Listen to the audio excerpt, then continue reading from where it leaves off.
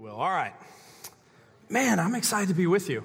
Last week, if you were here with us, there was something a little bit different about the service. What was different? We were in the chapel. And this week, we decided we're going to be in the sanctuary, and we basically were standing room only both services last week. And so we came back here. We plan to be here when there's a heat wave coming. We're going to be close underneath air conditioning, just so you guys know. That's kind of how we're going to do this. But we are excited to be back in here, to be able to worship the acoustics. Not worship the acoustics, but the acoustics in this room are a lot better than in there, and we can have microphones and so on and so forth. And so all of that to say, thank you for joining us as we continue our series, Live by the Spirit. We talk a lot about growing to look more like Jesus. In fact, I probably say that once, maybe a minute. And we talk about growing to look more like Jesus, but we wanted to make sure that we defined it well, that we explained to everyone what we mean when we say that. Last week, we began our series and started with the fruit of the Spirit. We talked about how it is the fruit of the Spirit and not the fruits. It is the fruit, it is holistic, it is singular, not plural. It is this idea that together we grow to look more like Jesus, and God doesn't just grow us in love, He grows us in joy and self-control and patience and so on and so forth. He grows us in these different attitudes that come as we start to look more like Christ by growing specifically in the fruit of the Spirit. So let me read it to you. You don't have to stand with me. Let me just read what this says. Galatians chapter 5, 22 and 23a. But the fruit of the Spirit is love, joy, peace, forbearance, kindness, goodness, faithfulness, gentleness, and self-control. Last week, we tackled love. And how when we are in Christ, we become more loving, not just towards God, but towards His people. That's one of the ways that we show that we love God is by loving people. Today, we're going to spend our time in joy. The great theologian Rob Bass once said in a 1988 R&B rap song, "Joy and pain. It's like sunshine and rain." Talk to me now. Okay, so that's joy and pain is like sunshine and rain. And Rob alluded to the fact in his late 80s song that joy is in contrast to pain, just like sunshine is in contrast to rain. The problem with this view is that it's not necessarily true, and it's definitely not biblical. All have experienced some type of pain in this life, and God, in His redeeming work, uses pain to produce joy. Anyone experienced any pain lately? And we're going to look at what the half-brother of Jesus, James, says about this idea of joy and pain. James writes this book to the early church. He's the first pastor of the early church in Jerusalem, and he knows the human condition does not look to joy when temptations and trials come at us. So he points us to what only the Holy Spirit can produce in us through the trials that mankind experience. It's not human nature when you're going through trials, when you're going through temptations, when you're going through suffering and pain. It's not human nature to go, "Thank you, sir, may I have another?" It's just not what we do. But if you have lived any life or you know what this life is like, you know that either you're in a storm, you're coming out of a storm, or you're about to go into a storm. Just know that. Just know that that's how this life is, and yet at the same time, we have a God who we are able to reach out to at any point, at any moment in our lives to see us through the trials and the suffering. Trials have a definition biblically. Here's what it means. It means to put one to the test. That's what trial means. It means to put one to the test. So this causes us a bunch of misunderstandings of God if you just hear that at face value. We will often call God sovereign, which means to be in control. But then we start to say, well, He doesn't have control over salvation. That's human choice. Or we think that God doesn't have control over the world in which we live in, because if He was in control, then He wouldn't let bad things happen to good people. The problem with that view is that no one is good, the Bible says, not even one, except for Jesus. And Jesus was put on a cross by God to hang on that cross for the sins of mankind. So then we start to jump to conclusions that if God is in control, but bad things happen to good people, then maybe he's evil. Maybe he's just mean, which is also a complete misunderstanding of what trials are and what they produce and how important they are to our sanctification process. Sanctification process means our spiritual growth process. So let me give you an emphatic statement. Without trials, you do not grow. So each time I say, I want to grow to look more like Jesus, I'm basically inviting God to give me trials because they're coming anyway. So not only do trials produce something in us, which Paul says is perseverance, but it is God putting our faith to the test. So if you're like me, maybe you'd think or question, why does he need to put our faith to the test? He knows everything, right? Yes, he does. He absolutely knows everything, but we don't. Did you catch that? He may know everything, but we don't know everything, and so he allows our faith to be tested so we will know that it's genuine. A faith that isn't tested is not a faith at all. It's spiritual superstition. And so just know trials come. And when those trials come, it is an opportunity for us to respond to God's grace and to trust him through the trials. Now, throughout the Old Testament, the left side of most of your Bibles, throughout the Old Testament, we see scenarios where those of us who maybe don't have the Holy Spirit, maybe those of us who are not regenerate by God yet, may see the trials in the Old Testament as God being out of control rather than being fully in control and willing to actually give us proof that is tested and manifested that our faith is real, that it is genuine, that it is refined. One thing I've learned time and time again is that trials are inevitable, but they are also beneficial to our spiritual growth. I met with my favorite professor this week that pointed me to the fact that throughout Scripture, there are a bunch of tells in Scripture. Like throughout the Word of God, there are tells in Scripture. So let me explain to you what a tell is. Has anyone ever played poker? All right, a couple of you and then liars. Okay, so poker, and when you're playing poker, you get a hand and you see the hand and maybe you get a good hand and maybe you have a tell. Maybe when you get a good hand, your head's all shaking, you're all excited, and everyone knows at that table not to put any more chips in. Some of us have tells when we have a bad hand, we start to sweat or we start to fidget with our chips or fidget with our cards. And what this professor said to me was that there are tells throughout Scripture about where people are with the Lord.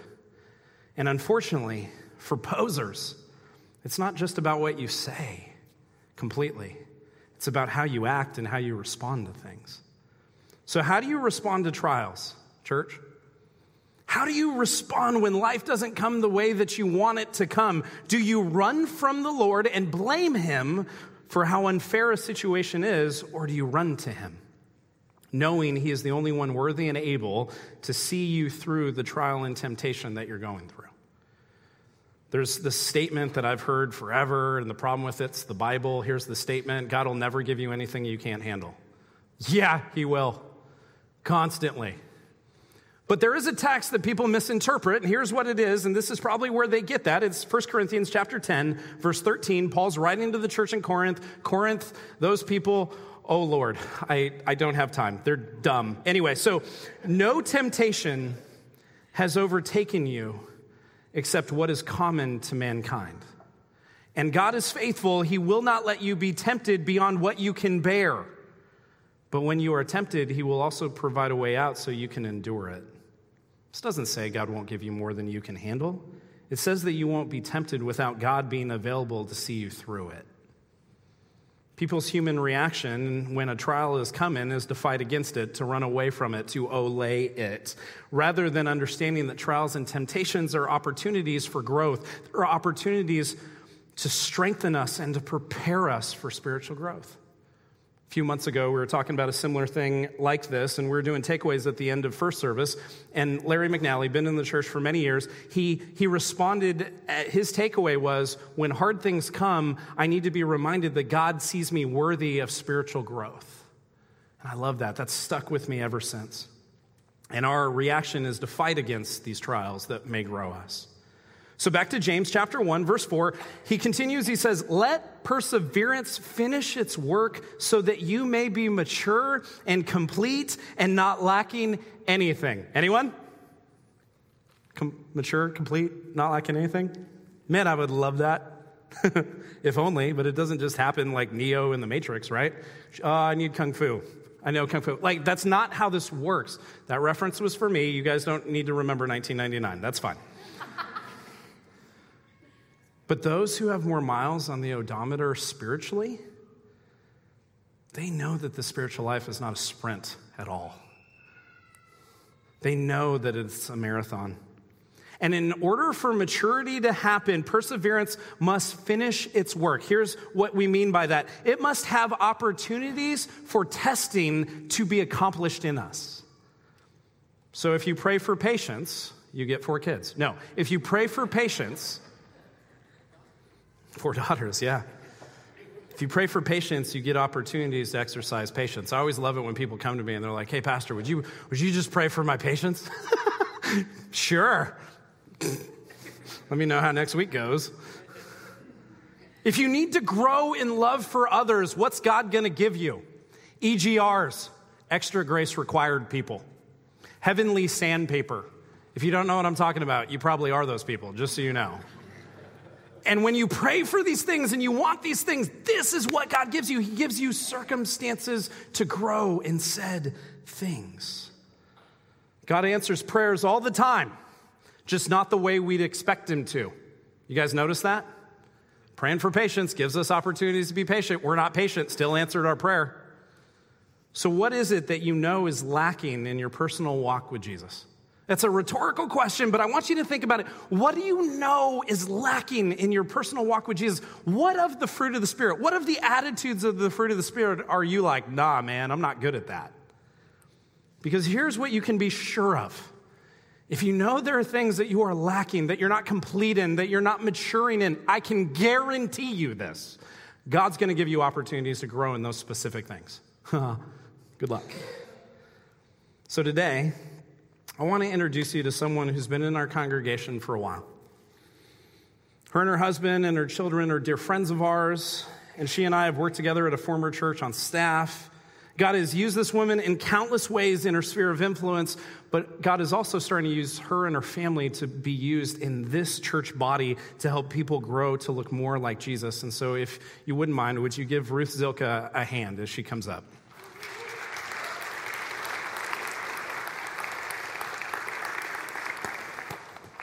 All right. I'm so excited to be with you this morning and to share a little bit of my story and open up God's word as we continue to learn from what he has for us today. So if I could sum up the last year of my life in one word, it would be change. Now, change can bring about excitement for some and fear for others. I personally am a person who typically enjoys change. Well, change that I can control, that is. This year, the Lord has brought me through many changes that I did not necessarily want, but that he knew I needed. Over the past 14 months, let me just quickly summarize the things in my life that have changed. I quit a job that I worked at a church for 14 years. Then I started a new job. We left the church that my husband Kyle and I grew up and came to a new church, COV. My best friend moved away. My kids' school closed, and we moved into a new house. I've experienced much change, a lot of loss, and in turn, a roller coaster of emotions. Last summer, after I left my job, Kyle and I began to examine our church life a little bit. And as we did, it became apparent that we weren't equally thriving. I need to give you a little bit of background on my life so that this makes a little bit more sense. So I grew up as a pastor's kid. And what is the one thing you can always count on if you are a pastor's kid? Everybody knows your name. Well, that and the fact that at any moment your life could turn into next week's sermon illustration. So there was always that to be concerned about too. But church for me meant that everybody knew who I was. And if I'm honest, I really liked being known. Church felt comfortable. I knew all the good hiding spots in the building, and it was really like a second home to me because of all the hours I spent there each week. In college, I joined that church's staff, so this meant that even after my dad left the position as lead pastor, I was still known because my picture was up on the church staff wall, and I was often up front. As Kyle and I began to evaluate our current church home, it became apparent that one of us had slipped through the cracks, while the other one, the one that loved the limelight, had thrived. The more we talked, the more I knew that we needed to leave, and so we did. We left with no bitterness or anger. We just knew that this was what God was calling us to do, and we walked away from a church where we had grown up so we could watch God use us and grow us in a new place. I had many moments of digging my heels in and not wanting to leave. One night, I was just crying out to the Lord, sitting in my living room, crying out in frustration and asking why. Why did so much have to change so quickly? Why was he asking me to leave a place where I had been given opportunities to use my gifts? I had a total and complete fist-shaking moment with the Lord. But what do I feel like he gave me in that moment as I cried out to him? He gave me peace, he gave me hope, and he gave me joy. Sorry, my page is sticking together.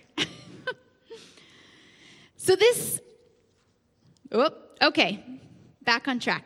During our time of seeking the Lord's will for what was next in regards to church for our family, I spent a lot of time studying the book of James.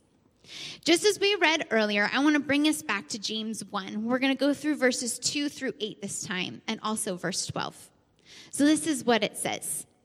Consider it pure joy, my brothers and sisters, whenever you face trials of many kinds, because you know that the testing of your faith produces perseverance. Let perseverance finish its work so that you may be mature and complete, not lacking anything.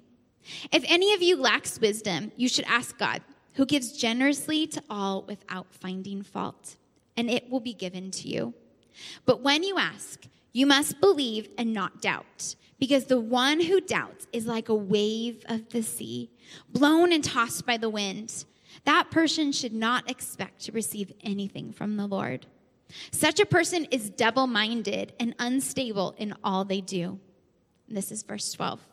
Blessed is the one who perseveres under trial, because having stood the test, that person will receive the crown of life that the Lord has promised to those who love him. One thing I love about these verses is it doesn't say in verse 2, if trials come. It says when. And what are we supposed to do when we are faced with trials? We are to consider it joy. And if we're going to be completely accurate to the text, it says to consider it pure joy. Pure joy. Now, this seems totally and completely counterintuitive, because in our own human nature, it completely is. But James isn't telling us that we need to act happy or to put on a brave face and say that everything is okay. These verses are telling us to view our hardships as a time of learning and growing as we watch God move, as we watch God answer prayer, and as we watch God provide the wisdom that we are so desperately seeking. James knew his readers were facing tough times of persecution and poverty. And he wrote this letter to encourage them to recognize that God has a purpose in the trials. And just as Tim was talking about, we know in life you're either in a storm, going into one, or coming out of one. And what I would challenge you is, how can you recognize that God has a purpose in your trial? Now, just as I had my fist-shaking moment with the Lord, we aren't required to gloss over our emotions or pretend it's all okay. Sometimes life just plain stinks, and it's hard, but we can find joy in the trials or the pain. We need to look past the trials to see the spiritual benefit of growth The fruit, right, that can occur when we completely depend upon the Lord. Now, verse 6 also tells us that we must not waver. In our sinfulness, we can so easily want to waver. And how often do we think in our heads that our ideas or our ways are better than the Lord's? Now, we may never say that out loud, but our actions or our lack of obedience can speak so much louder than words. I love this quote that I found from my Life Application Study Bible as I was studying for today. It says this: "A mind that wavers is not completely convinced that God's will is best. It treats God's word like any human advice, and it retains the option to disobey."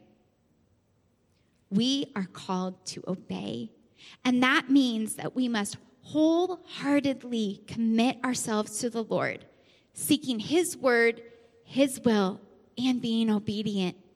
We don't get to retain the option to disobey. Kyle and I spent much time seeking wisdom, asking the Lord to reveal where he wanted us next.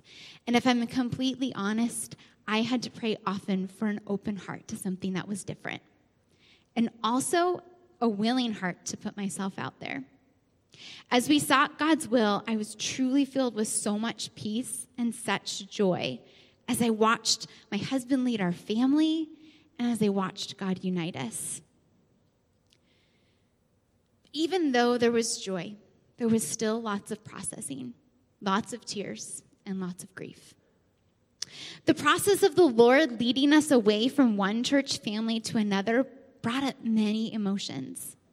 And honestly, there were days where I would just start to cry for no apparent reason. It felt a lot like grieving the loss of a loved one.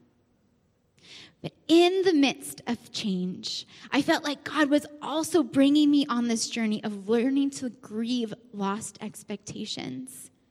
I realized that there have been many seasons in my life where I have just stuffed my emotions. I've pulled myself up by my bootstraps, and I've powered through and pushed forward to whatever was next in life. But God knows that we are emotional beings. He created us, and he's also not afraid of our emotions. I have learned that I need to not fear processing them. And it's okay to cry out in fear or frustration or hurt. We must process our grief, whether that's a loss of a loved one or loss of expectations. But all along the way, we must be willing to grow and to trust. So often we can tell ourselves the church answer and quote Romans 8:28. More accurately, though, I think we only quote part of it. And it can go a little something like this: "In all things, God works for the good of those who love him." Have you heard that before? But there's more to that verse. The ending is so important. Romans 8:28 in its entirety says this: "And we know that in all things, God works for the good of those who love him, who have been called according to his purpose." We have been called according to God's purpose, not our own. We are called to follow his will, not our own desires or wants. And sometimes what God is calling us to do is hard. But we should find joy in the total and complete truth that we can find in this verse. But we also need to recognize that we are emotional beings who sometimes need to process and shake our fists and get angry. But we have to trust. We have to trust that we are called to God's purpose. And in the middle of fear or change or transition or following God's will, we must trust and rely on our Heavenly Father for true joy. Joy that can only come from him. As I've walked the road of change this year, God truly has brought about so much joy in the midst of it all. Joy as I've watched Kyle thrive and lead our family so well. Joy as I've seen my heart change and become truly so much more dependent upon Jesus. Another big lesson I feel like the Lord has taught me this year goes back to my love for the limelight. You remember pastor's kid like I was talking about earlier? I had a light bulb aha moment with the Lord sitting right in these pews. Kyle and I had come last fall to check out COV, and one Sunday morning, I just felt like the Lord met me as I was sitting and singing a song during the worship set. I began to realize that for far too long, I had been putting my identity in things other than Jesus. Now, if you would have asked me, I would have honestly said, yes, my identity is found in Christ.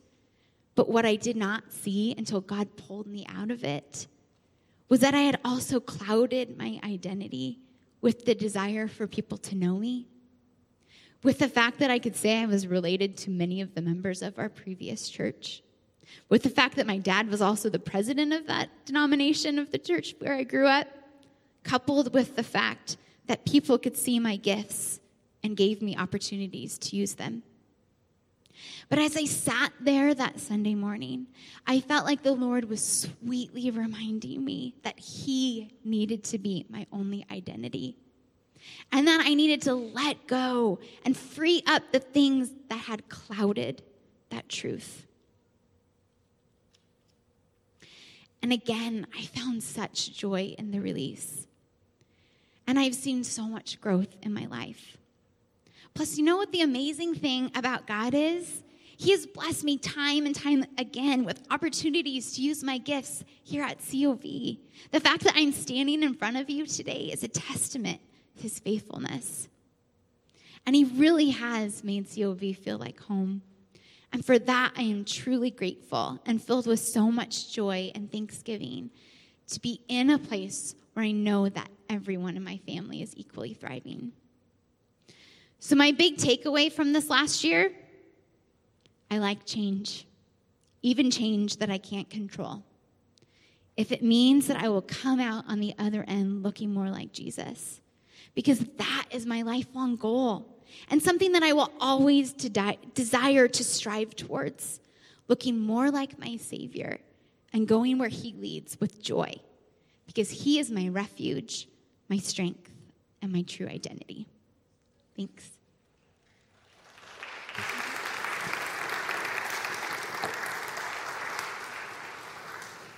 I rarely get to share my takeaway from someone else teaching, and so Ruth, thank you. And the thing that stood out to me was the fact that, man, it is so easy to allow our identity to waver in things that can't hold it, things that are not as important as the Alpha and Omega, not as important as Father, Son, Holy Spirit, not as important as Jesus Christ crucified and resurrected. And we start to get our identities from our family. We start to get our identities, especially us men, from what we do for a living. And I want to encourage you, don't miss that. Don't miss how God has seen the Zilkas through kind of this trial and the situation and these temptations to go, man, it would be easier to stay. But that's not what God has for them, and He's growing them and changing them and transforming them to look more like Him. Turn with me to 1 Peter. This will be the last passage that we undertake today. 1 Peter chapter 1. Peter is the apostle who constantly stuck his foot in his mouth. I love this guy.